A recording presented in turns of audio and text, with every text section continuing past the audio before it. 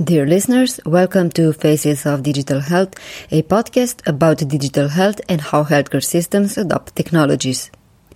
I am your host, Tjasa Zajc, and this is the last episode in a short series about digital health in Asia.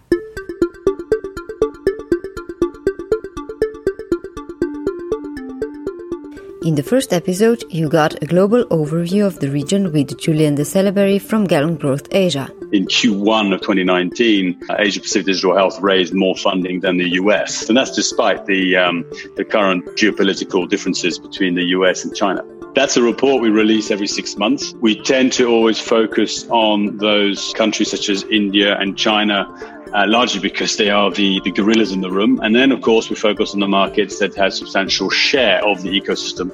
Singapore being a case in point, whereby because of the nature of Singapore as a trading nation, as a geopolitical, should I say, center of Southeast Asia and various other attributes, it attracts an awful lot of ventures.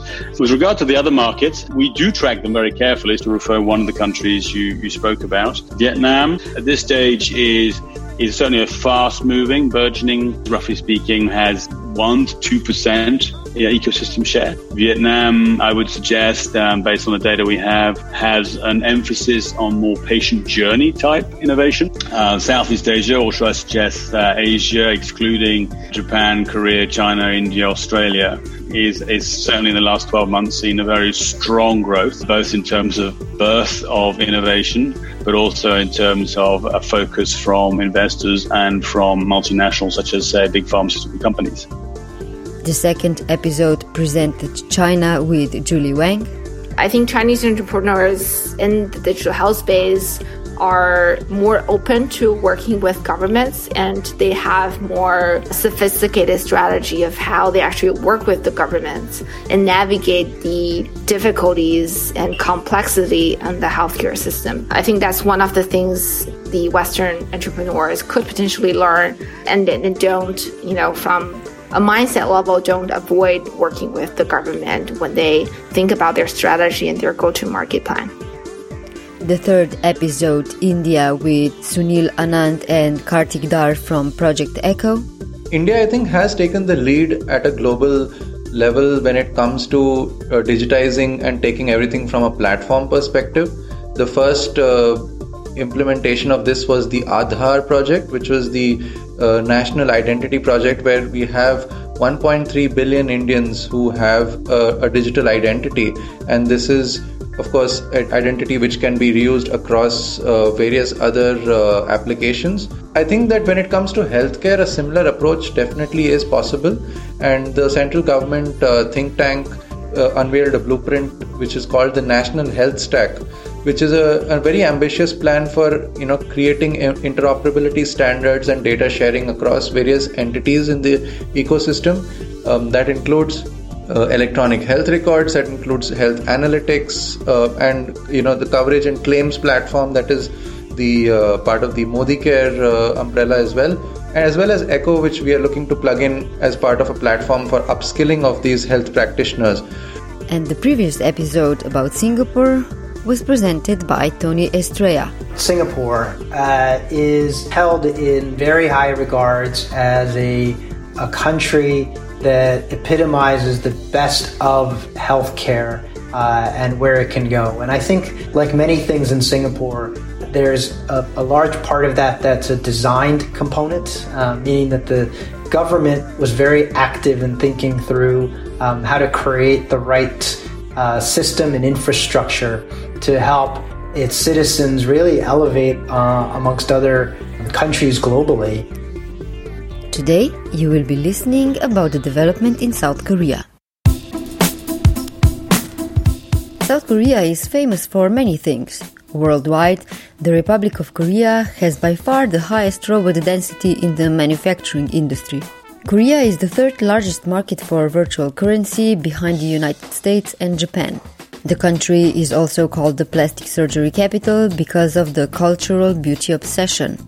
According to a recent Gallup poll, 1 in 3 South Korean women have undergone cosmetic surgery between the ages of 19 and 29.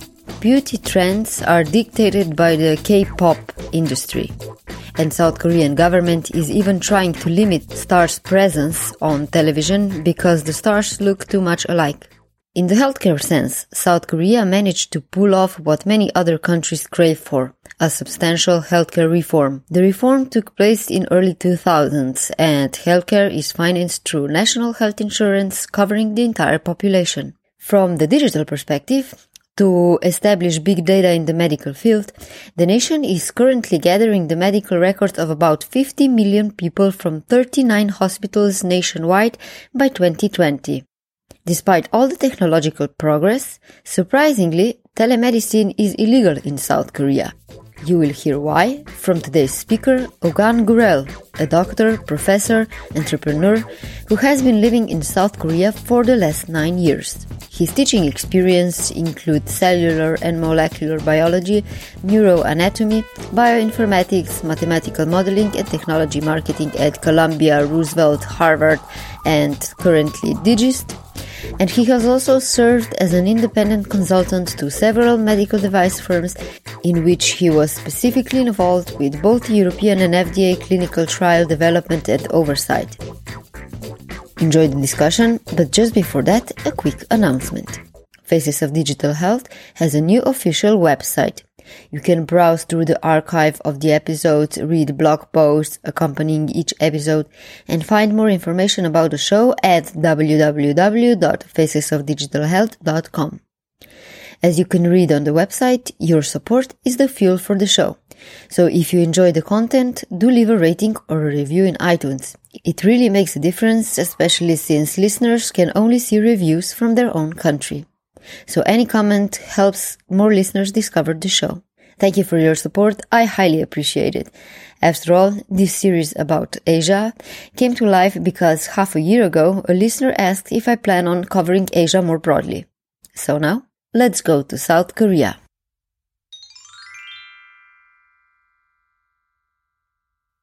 Ogan, is it true that you're fluent in French, Turkish, and German and have conversational ability in Russian? Well, yes, I worked in France and Germany and was originally born in Turkey, so I have some facility with those languages. Actually, I'm forgetting them a little bit, I should say, because I've learned a lot of Korean since being in Korea for about 9 years. So my Korean is actually quite good, but I do try to practice my French and German and Turkish and so forth because I enjoy learning languages and always meet different people and travel a lot. How did you learn all these languages? How did you travel from one country to the other? You were born in Turkey, but you got a medical degree in the US. So how did you end up in South Korea in the end? I think the best way, of course, to learn a language is to be in that country or where people speak a lot. I always made it a point when I was working. I worked in France at the Institut Lau Langevin in Grenoble between college and medical school, and collaborated with the group there quite frequently. And then I did some clinical trial and consulting work in Germany.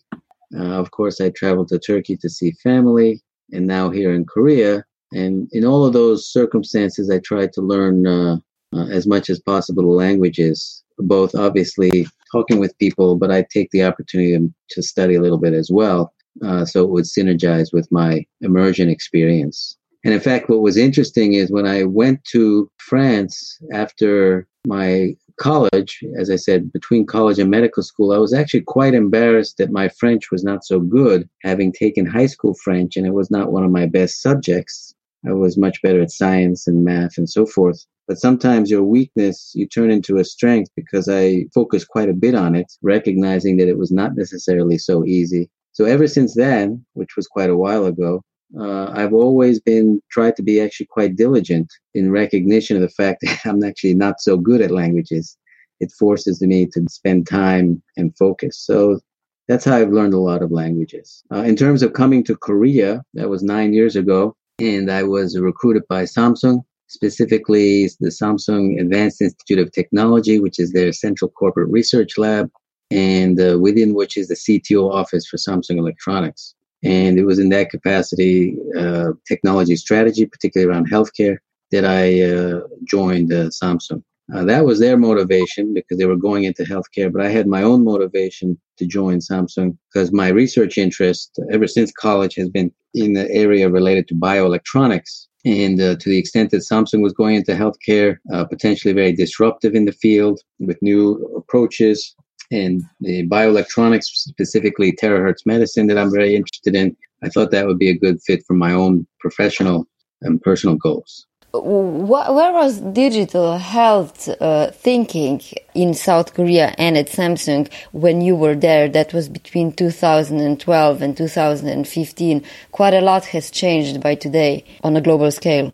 Samsung actually originally, when I first joined 9 years ago, Samsung Electronics, the healthcare mandate was quite broad and was not just digital healthcare. I mean, obviously Samsung is famous for making chips, semiconductor chips and mobile phones and so forth. But what we were doing was looking at quite a wide variety of technologies, all the way from high throughput DNA sequencing, microRNAs, surgical robotics, fairly advanced imaging techniques, and so forth, in addition to digital healthcare, which was not that big a part of it. That being said, things have evolved at Samsung Electronics, so that very broad and aggressive healthcare focus was quite circumscribed and pulled back after changes in the leadership. And now the digital healthcare, I think, would be fairly more limited. I mean, some may argue with that, but it's basically focused more on the wellness side and trying to get as much synergy as possible with the mobile business and smartphones and so forth, as opposed to completely forging two new areas and new paths, particularly in the more medically oriented therapeutic and diagnostic side. In 2018, for MENA FN, you talked about the so-called Korean gravity, which you said is an obstacle to faster breakthrough of solutions globally. Well, first of all, I should say it's a generalization. There are always exceptions, but this concept of Korean gravity is related to two things. One is the ambitions and sort of goals of individuals and companies in Korea are typically quite ambitious. It's very admirable here that they're always aiming for, first class, world class, being very global, very top ambitions. The challenge is that sometimes when these are implemented, so to be global first class, you actually have to be totally different and forge a new path and not just follow a fairly defined program. That gets very discouraging or tricky. Or if you want to be very global, you actually have to work with quite a bit of foreigners and do a lot of travel and engage outside your comfort zone. And then that becomes very tricky as well. So what I found is sometimes a mismatch between the ambitions, and then at some point, people and institutions revert to their comfort zone and don't enact those ambitions. So I call that the Korean gravity. I mean, it's not specific to Korea, but I think I've seen it quite a bit here. Does this mean that the companies are more focused on the home market? Because, for example, South Korea caught the attention of the global digital health community last year with the announcement that 25 miles out of Seoul, the capital of South Korea, a futuristic hospital with hologram visitors, indoor navigation, facial recognition security, and so on, is supposed to open its door next year. Yeah, I haven't heard about it. I wouldn't be surprised if there were a lot of announcements and ultimately nothing happened or very little happened. That being said, quite a few miraculous things have occurred in Korea. It's a tremendous progress and so forth. So I don't mean to kind of discount that. I think that in certain ways, this Korean gravity, in a way, also reflects the downside of the success. In other words, Korea is quite advanced and developed. And to some extent, these ambitions to be global and to be, really great, which was absolutely imperative during the development drive in the 1970s and 80s when Korea was, quite poor, actually. There's no gravity because people were quite, at a much lower level. But now I see a certain complacency and, you don't actually have to do all that to be moderately successful. But I think that that's actually mistaken. Global competition continues, even if you're at a high level, and perhaps it's even more intense. So I think that Korean gravity can be an important challenge. Now, what's also interesting is the Korean economy per se, which I believe is the 11th largest in the world, is actually big enough to support with reasonable success a domestic market. And that's actually, in a sense, a negative thing because startups can be moderately successful just addressing the local, domestic market. If you contrast that with Singapore, for example, or some other fairly active countries, Latvia, or even Sweden and so forth, that's doing a lot of innovation. If they focus on their local market, they will categorically not be successful. I mean, a Singaporean startup in digital healthcare that's aiming for the Singapore market, obviously they can start with that. But if that's their ambition and their goal, they will never truly be successful and certainly not be a unicorn or anything of that sort.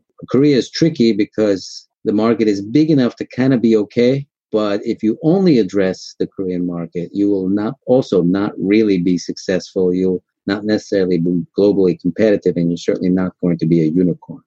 So that's part of the challenge is that some of the entrepreneurs and, other leaders, they, may have these wider ambitions and then they say, well, maybe I'll just stick with Korean market. It's good enough. Can you think of any examples that illustrate the front runners or the most successful solutions, for example, in the personalized medicine spectrum? So because South Korea has a culture of early technology adoption and combined with the country's strong computing infrastructure and biological research strengths, the country is supposed to be an obvious personalized medicine test bed. They may not always be the earliest to develop the technologies, but certainly Korea is a great place as a market to test as well as build out, new technologies. And I would encourage global companies to consider Korea as that kind of a test bed. And obviously in some areas, Korea is also first and leading the way, 5G and things like that. Personalized medicine, I think that is, to be very honest, not really implemented across the board, not necessarily in Korea, but anywhere, quite frankly. I mean, there are examples in specific areas, particularly around cancer, breast cancer, and so forth, where there are elements of personalization related to genetic profiles and so forth. And so there are these pockets of personalization. As far as broad, sustainable initiatives here in Korea or around the world, for that matter, I think we're still waiting, for that. That being said, Korea does have infrastructure, as you also mentioned, and a lot of hospital processes that are quite advanced. I think Korea, in particular, for example, the Seoul National University Bundang Hospital, SNUBH, has some of the world's best EMR, electronic medical records. And I wouldn't call that personalized medicine, explicitly so, but they have the framework to do a lot of that. And in isolated areas, as I mentioned, they are doing that. A work in progress, I should say. What's so specific about this EMR that you mentioned? Does it have, for example, structured data, which could be a good base for artificial intelligence algorithms development? It's very good because it has a great user interface. It has a wide variety of data that's captured. It's certainly amenable to AI analysis. I've seen it in action. I know that they are working on global solutions, not just Korea. Again, hopefully the Korean gravity effect will not prevail, but it's a very impressive system. I think it's well primed for some of this personalization and AI in terms of the data that it collects and the user interface that it has. And all the different functions. It's interesting to me that you mentioned the importance of the user interface because in terms of arguments regarding the importance of healthcare IT design, I thought that the sentence by one of the NHS functions was usability is a clinical safety issue. So I thought that this sentence so well defines how important it is, how doctors use the system. And you are an MD yourself. Yeah, that's exactly right. As I think I mentioned earlier, I taught at Soong Kyung Kwan University, Samsung Advanced Institute of Health Sciences and Technology, and I taught a mini MD course, and I do that around the world as well. There's a next version of the course is being offered next week in Singapore. And this mini MD is a comprehensive overview of all of medicine for non-doctors. And my philosophy of that is whether it's biomedical scientists or IT engineers, they really need to know how doctors think and how medicine works to implement their solutions. And I think particularly in the IT industry and a lot of the American EMR systems had a big disconnect between how the IT world works and how the medical doctors work. And so that has inhibited usability, impaired usability. And in fact, as you know, the EMR penetration, electronic medical record usage rate in the United States, despite billions of dollars, perhaps hundreds of billions of dollars at this point, has been less than anticipated. And in fact, many people will call it disappointing. I don't know the exact statistic, but I think it would be less than, maybe around 50%. Whereas here, as I mentioned, at Seoul Bundang National Hospital, Seoul National University Bundang Hospital is basically 100%. And I would say throughout Korea, we're talking about above 95% utilization. Since you mentioned the United States, so what's your comparison of the U.S. healthcare system and the Korean healthcare system and your personal experiences, perhaps? Well, I have experienced professionally as well as personally as a patient. And I think that the American healthcare system is actually completely different kind of system from most any other system in the world. So that's in a category by itself. The American healthcare system there are a lot of good people there, and I have a lot of friends who are practicing doctors, and lots of people trying to improve the system, but it's quite dysfunctional. People have been saying for years it's not sustainable, whether it's at the cost rate or the medical errors or the complexity and the outcomes being less than hoped and so forth. It's not sustainable. Of course, people have said that 10 years ago and 20 years ago, and somehow the system still struggles along, but it's completely in a different category.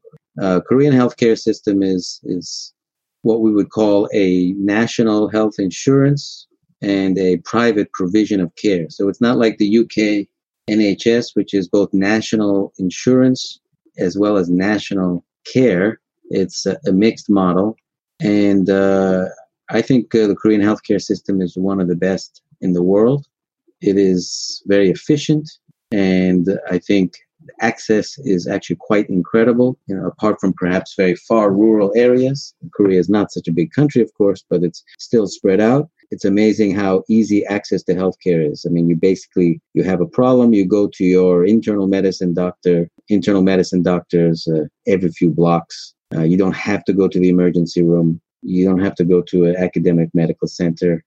Access to healthcare, which I think is very important, is quite easy in Korea. If you have access to healthcare, that makes the cost go up. But if you can catch problems early and access healthcare on a preventative basis, or at least early diagnosis basis, you will save a lot of costs. You contrast that with the United States. If you want to see a primary care doctor, you basically have to schedule an appointment. And I'm just guessing, but most people will probably not be able to get an appointment earlier than 3 months for a primary care doctor. If they want to see the obstetrician gynecologist, maybe 4 or 5 months. So guess what? You go to the emergency room, and it's not, medical doctors know that that's not the best type of practice, but access to care is actually quite difficult in the United States. While you were still living in the US, you went on an interesting journey. You basically walked between two cities to get an on-the-ground perspective of the healthcare system. This was in 2009,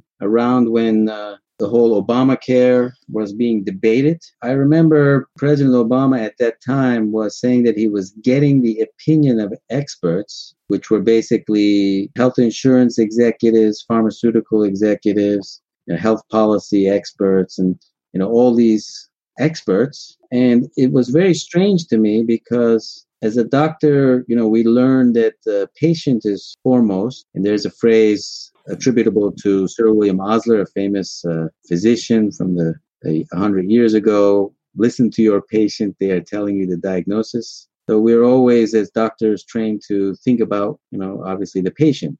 And so the fact that, ordinary people were not being engaged in this discussion, and Obama actually later implemented some town halls, and there were some discussions related to that. But at least in the early stages, it seemed he was focusing on, quote unquote, the healthcare experts. And I guess I was, in that category, but I still thought that was insufficient. I wanted to get more what I would call the voice of the people. So I walked from Chicago to Washington, D.C. I was living in Chicago at that time. It's about 700 miles, 1,000 kilometers. It took me about a month. And during the day when I was walking, I would just be talking with people, getting their stories and documenting them. And then I would stay at a hotel and arrange for the luggage to be sent to the next hotel. And there were some colleagues in Chicago organizing all of these logistics. So I focused on the walking and getting those opinions. And eventually when I reached Washington, D.C., met with several lawmakers, including Dennis Kucinich, who was a leading proponent of the public option and single-payer healthcare at that time. So he was quite attracted to these stories, and he ended up publishing them in the Congressional Record. So they are memorialized there and were shared with essentially the public. Obviously, I got consent for these stories, and some of them they gave consent for the pictures, some, just for the stories, some were anonymous, and so on and so forth. So I got all these stories as a voice of the people. What's interesting is I myself did not propound a particular opinion about which way the debate should go. I was trying to serve more as a vehicle for collecting and transmitting these stories, which I thought was very important, in fact, central to any kind of healthcare reform debate. Even though some media caught your project and tried to ask you about your findings and about your opinion, they quickly lost their interest because exactly what you said, you didn't form a specific opinion, you didn't take sides. Well, that's very interesting because this was in 2009. And as I walked, on the ground, as it were, I got a sense of the interesting changes in the media and its connection to the polarization of politics in the United States. Now, in 2009, things were getting quite polarized, but we didn't have the kind of circus that you sometimes see nowadays that's going on, where the opinions of those who are most sort of crazy or most loud or most entertaining become a lot more, listened to. And this was a little bit of a generalization, but I almost got the sense that unless I kind of, made a kind of show of my own opinions and started to really give some aggressive opinion on one side of the fence, then it wasn't so interesting. But if I got there and I started to spout on about all sorts of crazy theories or, just act weird or wild or whatever, I think the entertainment value would have been greater and I think I would have garnered, more attention. But as I said, I was trying to be quite neutral and instead just collect and transmit these stories of people. And that just seemed a little less of interest to the media at large. I mean, again, I'm generalizing. There's some exceptions to that, but I thought that was an interesting trend. And I said to myself at that time, if that's the case, I think we're going to see more polarization and, more compromise of news quality because it becomes influenced by the entertainment value of what's being interviewed. How did the whole project affect you in the end? I was obviously medically trained. I was a professional healthcare consultant at quite high levels. I had worked at Booz Allen Hamilton, and then I was medical director and vice president at ST2, which was a leading healthcare consultancy, which is a leading healthcare consultancy in the United States. Traveled all around the United States and did a lot of work with academic medical centers. And my training was at the Harvard Medical School, Mass General Hospital. So I did have a lot of experience, but to actually walk around and talk to everyday people and not necessarily in the academic medical center setting and not, talking to hospital leadership, was quite illuminating. So a couple things that I learned. I had originally thought I'd talk to quite a few uninsured people and hear their, very sad stories and so forth. But actually, I ended up talking to quite a few people who did have some form of insurance, and they had quite a bit of hardship, even though they had insurance. And so that was actually quite surprising to me. Actually, it wasn't exactly surprising because I had insurance when I was in America, and it was often strange. They would reimburse, they wouldn't reimburse. You'd have to get into arguments. You'd have to submit papers, and, it was just a big mess. So I certainly was not entirely surprised, but the extent to which the system was dysfunctional, even for those who are insured, was quite profoundly disturbing. The second thing I learned is that, people really wanted some sort of change. And I think that the political response was quite incremental. I mean, Obamacare is actually not such a big change compared to, other systems around the world, and what happened in Korea in terms of the changes that allowed them to achieve their system now. I actually think a more radical approach would have been better. But again, I declined to really present my opinions, but that was what I learned. In the early 2000s, South Korea introduced two major health reforms. So one was the merger of insurance societies into a single insurer system, and then there was the separation of medicine prescribing and dispensing. And as you mentioned before, healthcare is financed through the national health insurance covering the entire population. But one thing that I did find was that despite universal coverage of the population, the financial protection and high out-of-pocket payments remain a key policy issue. Is that true?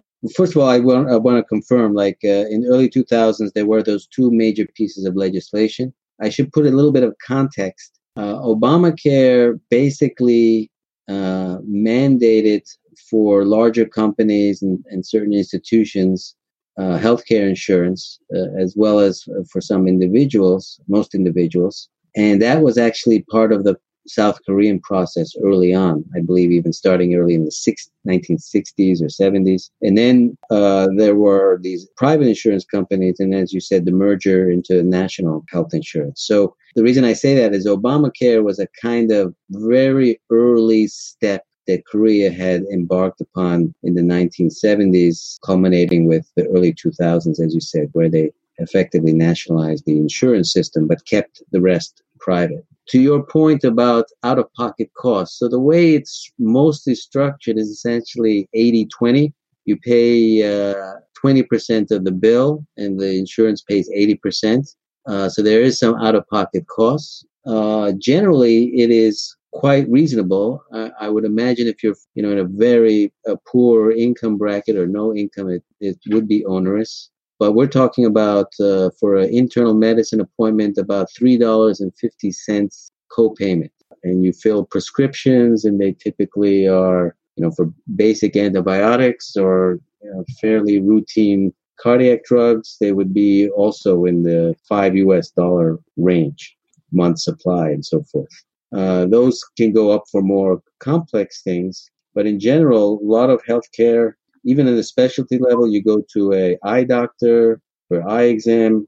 We're talking again $5 copay. If you contrast that to the United States, where you have some high deductible plans, you pay $3,000, $5,000 before there's any insurance kicking in, and the insurance kicks in, you still have copays. So I think it's quite reasonable, unless you're in a very poor income bracket, that the copays are not that onerous. I mean, it's not entirely free insurance or free healthcare, which I actually think is reasonable to expect. The consumer, the patient should have some, sort of part of this.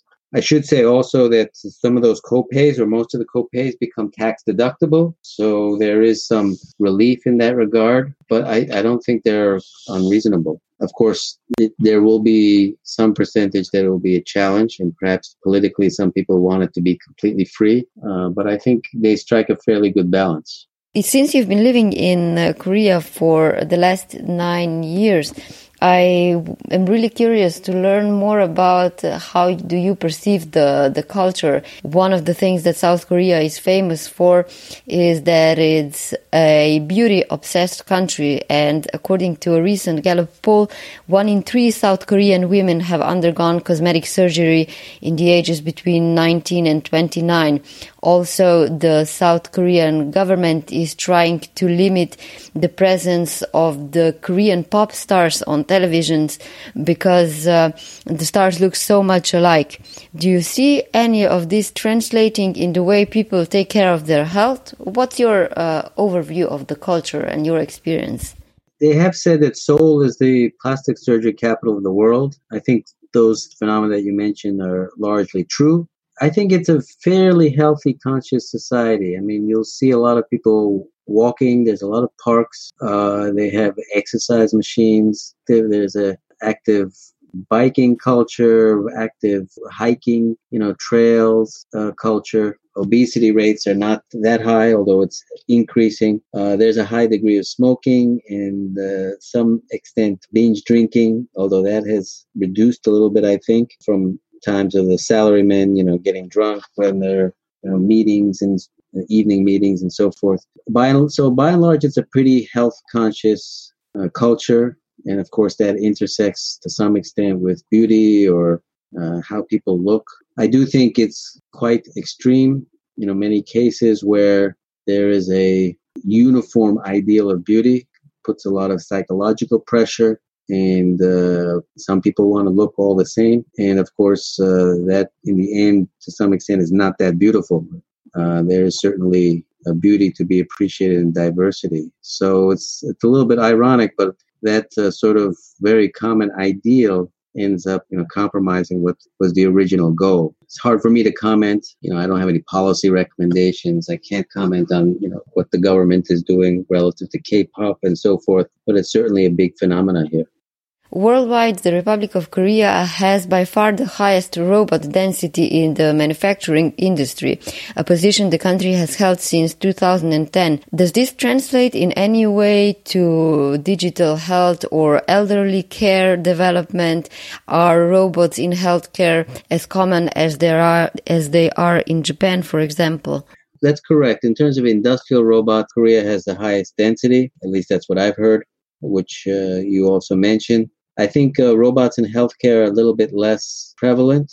I'm not intimately familiar with the case in Japan, but I still think that's an early area. I work actually for a company called Field Robot Technology. I'm their chief scientific officer, and we're developing a healthcare robot along 2 dimensions. One is care assist, essentially helping nurses or patient care assistants to lift patients, especially in America or other countries where obesity rates are very high and lots of aged patients, and you have less younger people taking care of them. So those sorts of support is very important. And then the second category is mobility assist, is for elderly, disabled, or otherwise mobility challenged people using an exoskeleton wearable robot to help walk around. So care assist, again, exoskeleton wearable robot to help lift patients, and then mobility assist for the elderly and disabled to improve their mobility. So we're working on that, and there's interest both from industry as well as hospitals and individuals, but it's still early and a work in progress. Korea is very advanced in terms of infrastructure. A lot of people have talked about 5G, and ironically, Korea is fairly less advanced in the area of telemedicine. And the reason is twofold. One is, as I mentioned earlier in the discussion, access to healthcare is very easy in Korea. To get on a telemedicine and talk to a doctor from your home with the webcam or whatever, as opposed to just going down the street to see them, and you don't need an appointment, you just show up, and generally you're seen within 20 minutes, maybe less than an hour. Depends. If you show up on Monday morning, you can expect to wait longer. If you show up on a Wednesday afternoon, you might immediately see the doctor. Obviously, it depends. But the point is, you don't need to have a telemedicine solution as compared to, say, in the United States or in very geographically dispersed areas, Australia, Indonesia, Africa, and so forth. But Korea the value proposition, if you will, for telemedicine is not as strong. The second reason telemedicine is not widespread in Korea is it's in fact illegal.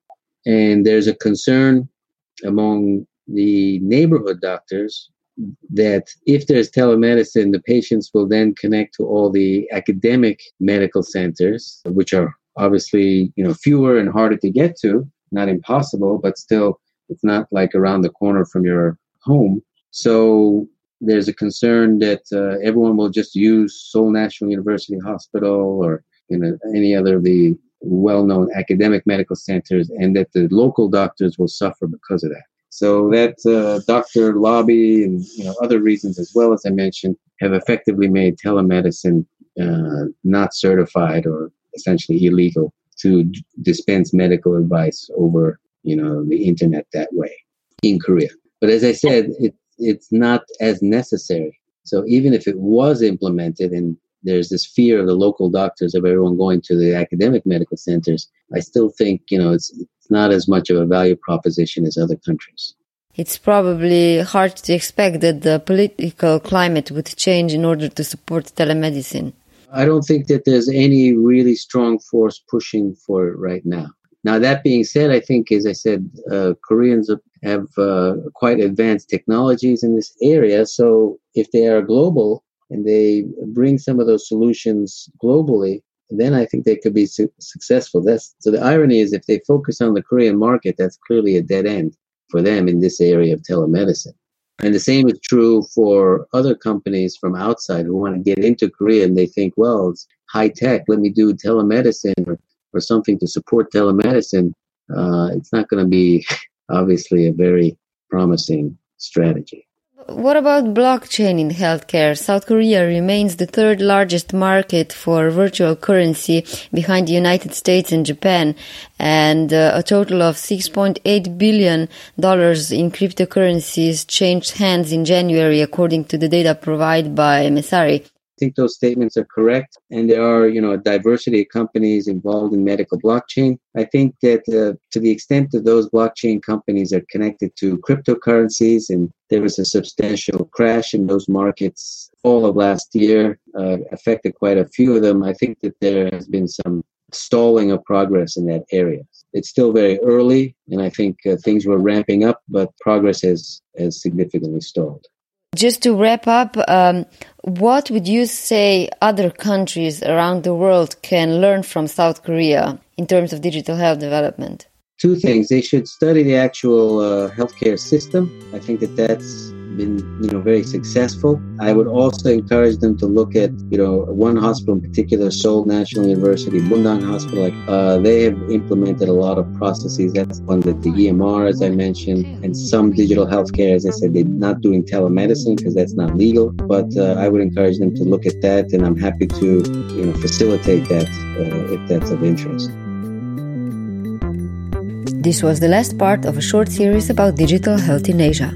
Coming up soon, a series about artificial intelligence in healthcare. Stay tuned.